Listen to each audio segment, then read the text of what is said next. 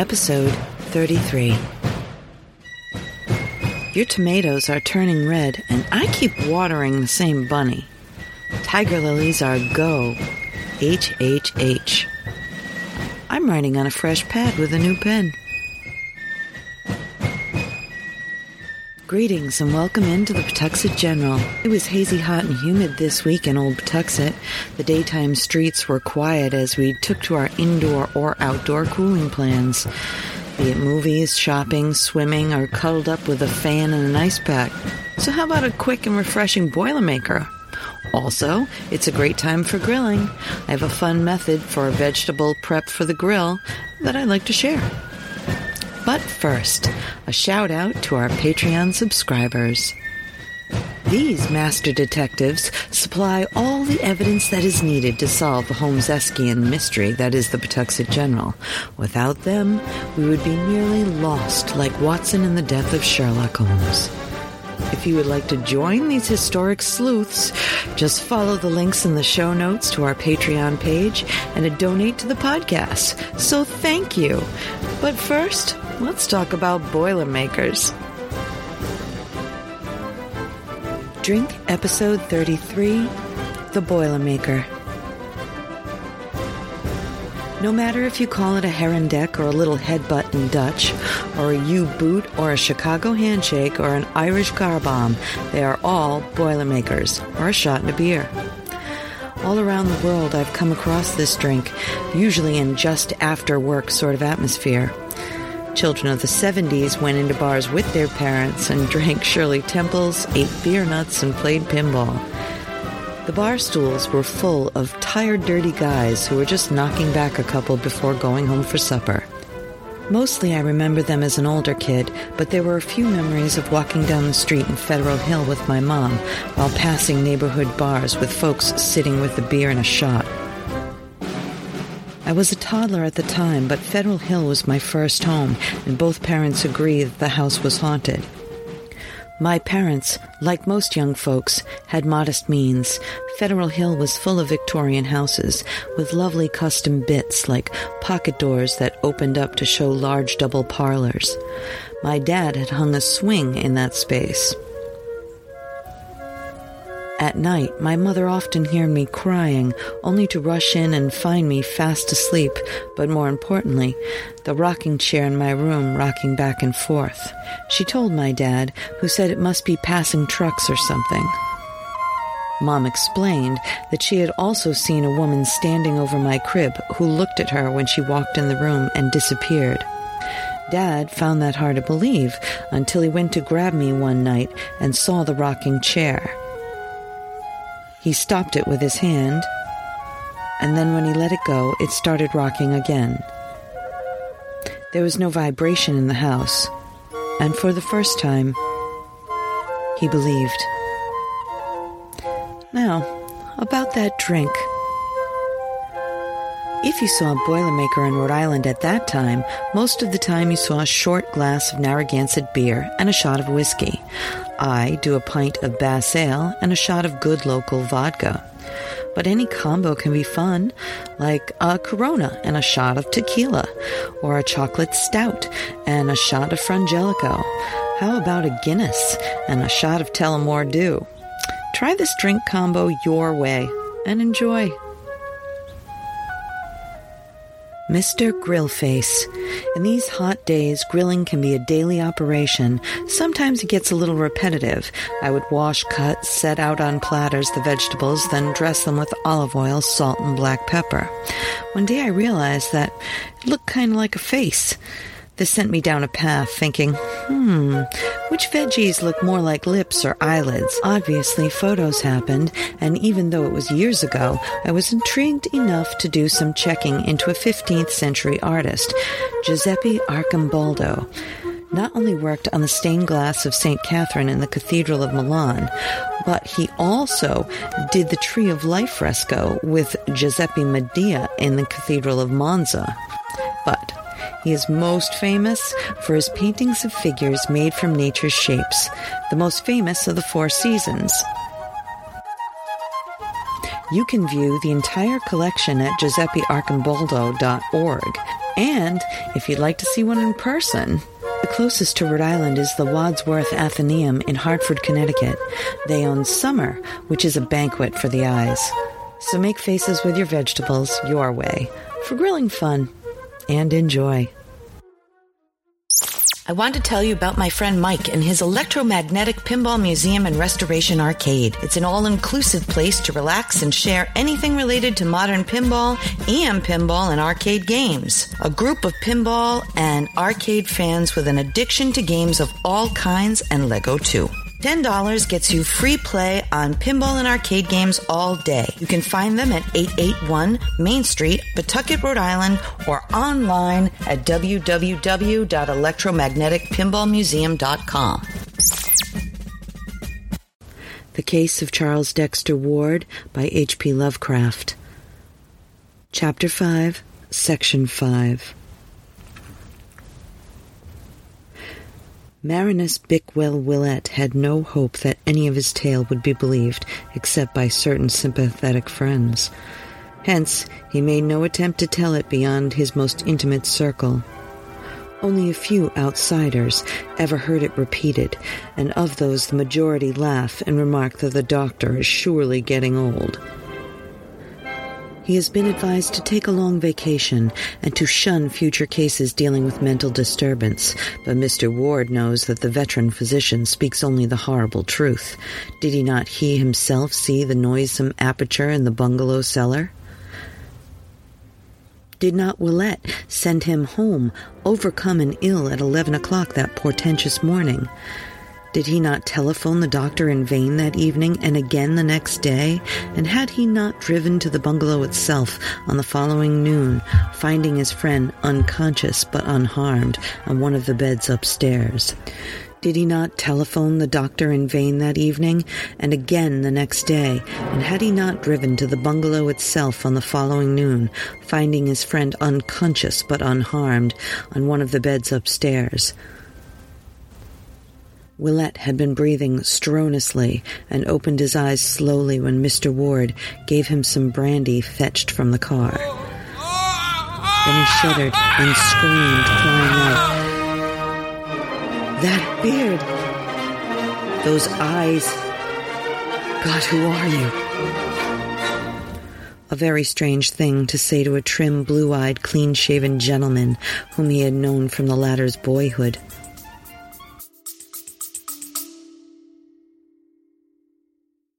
You love listening to podcasts, but have you ever thought about starting your own podcast? Maybe you want to build a brand, grow your business, or are looking for an excuse to talk about your favorite hobby. Whatever your reason for making a podcast, Buzzsprout is the place to start. Since 2009, Buzzsprout has helped over 300,000 people launch their own podcasts. Buzzsprout walks you step by step through the whole process and will give you powerful tools to start, grow, and monetize your podcast. Ready to get started? Click the link in the show notes to get our free step-by-step guide to starting your podcast today.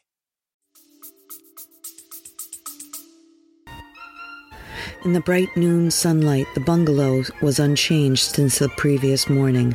Willett's clothing bore no disarrangement beyond certain smudges and worn places at the knees, and only a faint acrid odor reminded Mr. Ward of what he had smelt on his son that day when he was taken to the hospital. The doctor's flashlight was missing, but his valise was safely there, and empty as when he brought it. Before indulging in any explanations, and obviously with some great moral effort, Willett staggered dizzily down to the cellar and tried the fateful platform before the tubs. It was unyielding. Crossing to where he had left his yet unused tool satchel the day before, he obtained a chisel and began to pry up the stubborn planks one by one. Underneath, the smooth concrete was still visible, but of any opening or perforation there was no longer a trace. Nothing yawned this time to sicken the mystified father who had followed the doctor downstairs. Only smooth concrete underneath the planks. No noisome well, no world of subterranean horrors, no secret library, no Kerwin papers, no nightmare pits of stenching and howling, no laboratory or shelves or chiseled formulae. Dr. Willett turned pale and clutched at the younger man. "Yesterday," he asked softly, "did you see it here? And smell it?" And when Mr. Ward, himself transfixed with dread and wonder, found strength to nod an affirmative, the physician gave a sound, half a sigh and half a gasp, and nodded in turn. "And I will tell you," he said. So for an hour, in the sunniest room that they could find upstairs, the physician whispered his frightful tale to the wondering father. There was nothing to relate beyond the looming up of that form when the greenish-black vapor of the kylix parted, and Willett was too tired to ask himself what had really occurred. There were futile, bewildered head-shakings from both men, and once Mr. Ward ventured a hushed suggestion. "Do you suppose it would be any use to dig?" The doctor was silent, for what seemed hardly fitting for any human brain to answer when powers of the unknown spheres had so vitally encroached on this side of the great abyss. Again Mr. Ward asked, "But where did it go? It brought you here, you know, and it sealed up the hole somehow." And Willett let silence answer for him. But after all, this is not the final phase of the matter. Reaching for his handkerchief before rising to leave, Dr. Willett's fingers closed upon a piece of paper in his pocket which had not been there before, and which was companioned by candles and matches he had seized in the vanished vault. It was a common sheet, torn obviously from the cheap pad in that fabulous room of horror somewhere underground, and the writing upon it was that of an ordinary lead pencil. Doubtless the one that had lain beside the pad. It was folded very carelessly, and beyond the faint acrid scent of the cryptic chamber bore no print or mark of any world but this. But the text itself did indeed reek with wonder, for here was no script of any wholesome age, but the labored strokes of medieval darkness, scarcely legible to the layman who now strained over it, yet having combinations of symbols which seemed vaguely familiar. The briefly scrawled message was this, and in mystery lent purpose to the shaken pair, who forthwith walked steadily out to the Ward car and gave orders to be driven first to a quiet dining place and then to the John Hay Library on the hill. At the library it was easy to find good manuals of paleography, and over these the men puzzled till the lights of evening shone from the great chandelier. In the end, they found what they needed. The letters were indeed no fantastic invention, but the normal script of a very dark period. They were the pointed Saxon minuscules of the 8th and 9th century A.D., and brought with them memories of an uncouth time, when under fresh Christian veneer ancient faiths and ancient rites stirred stealthily. And the pale moon of Britain looked sometimes on strange deeds in the Roman ruins of Caerleon and Hexham, and by the towers along Hadrian's crumbling wall. The words were in such Latin as a barbarous age might remember, and may be roughly translated, "Curwen must be killed, the body must be dissolved in aqua fortis, nor must anything be retained. Keep silence as best you are able." Willett and Mr. Ward were mute and baffled. They had met the unknown and found that they lacked emotions to respond to it as vaguely believed they ought. With Willett especially, the capacity for receiving fresh impressions of awe was well nigh exhausted, and both men sat still and helpless till the closing of the library forced them to leave. Then they drove listlessly to the Ward mansion on Prospect Street and talked to no purpose into the night.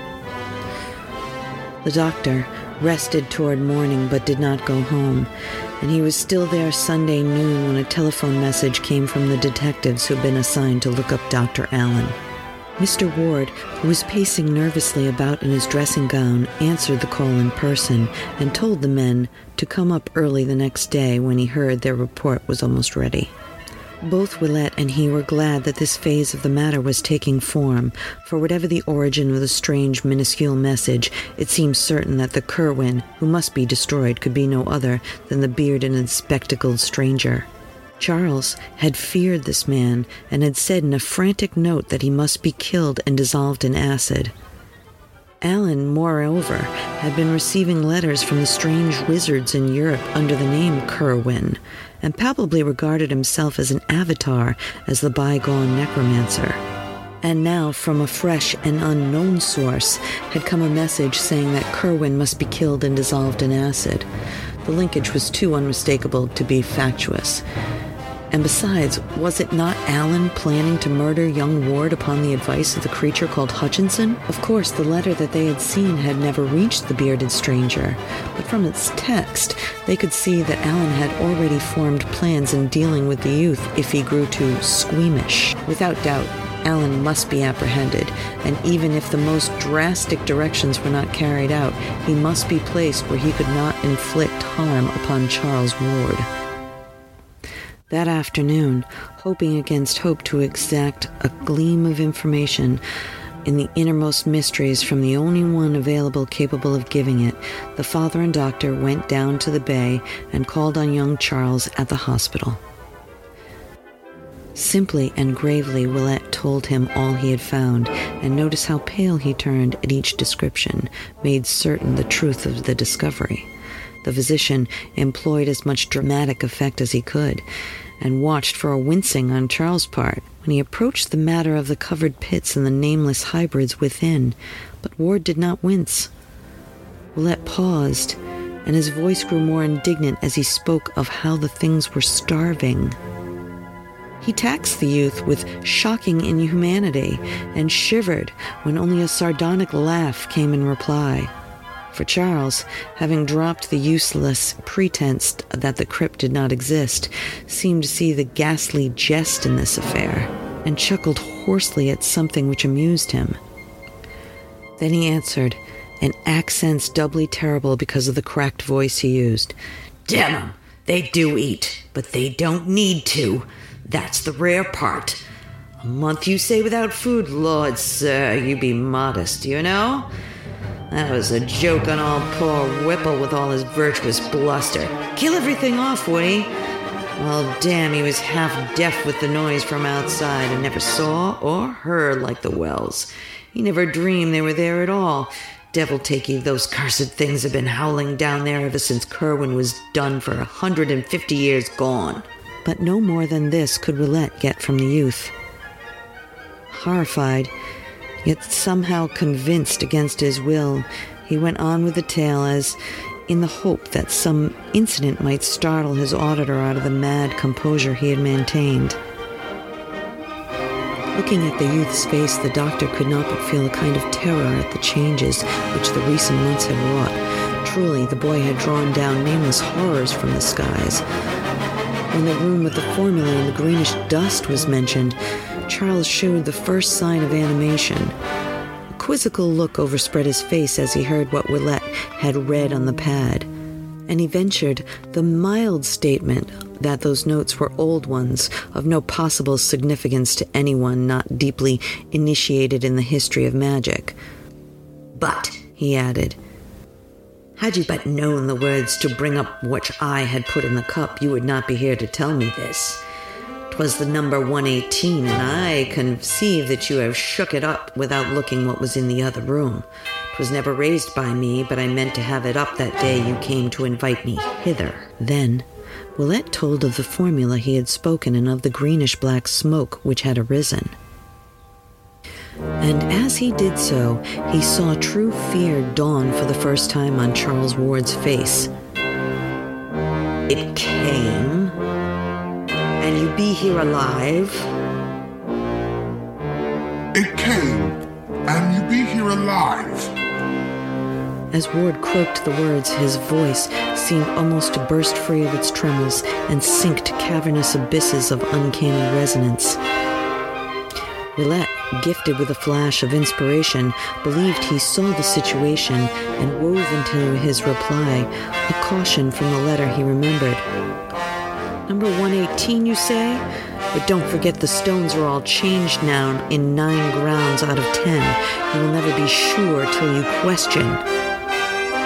And then, without warning, he drew forth the minuscule message and flashed it before the patient's eyes.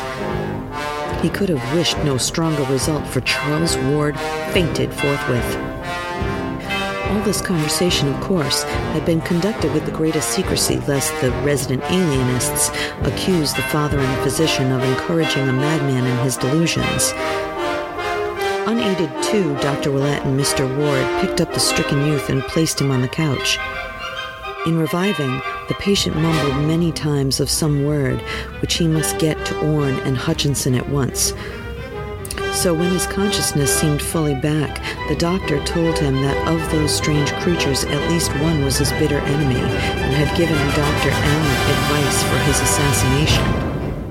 This revelation produced no visible effect, and before it was made, the visitors could see that their host already had the look of a hunted man.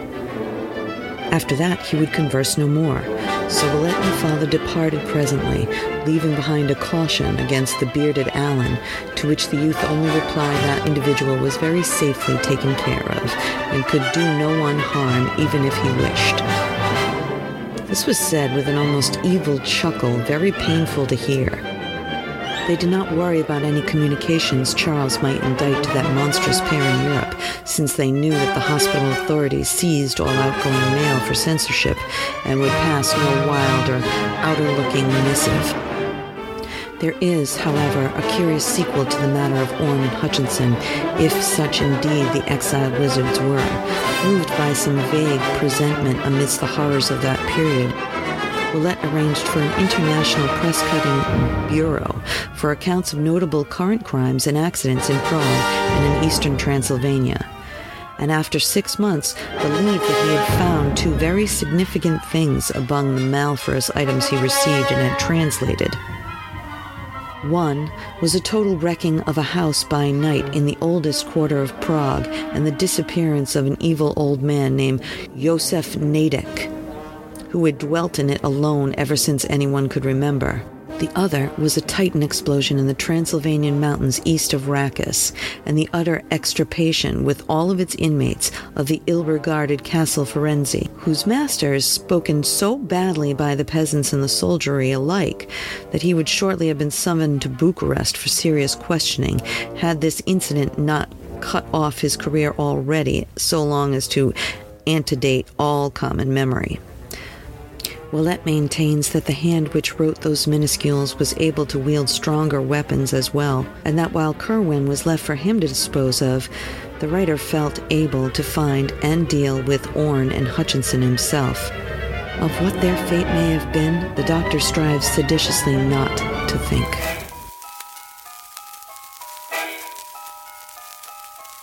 Thank you again for joining us today at the PG.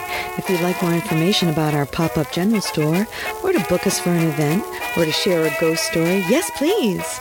Our email is jess@pawtuxetgeneral.com. Stay cool, everybody, and I can't wait to meet you right back here next time at the Pawtuxet General.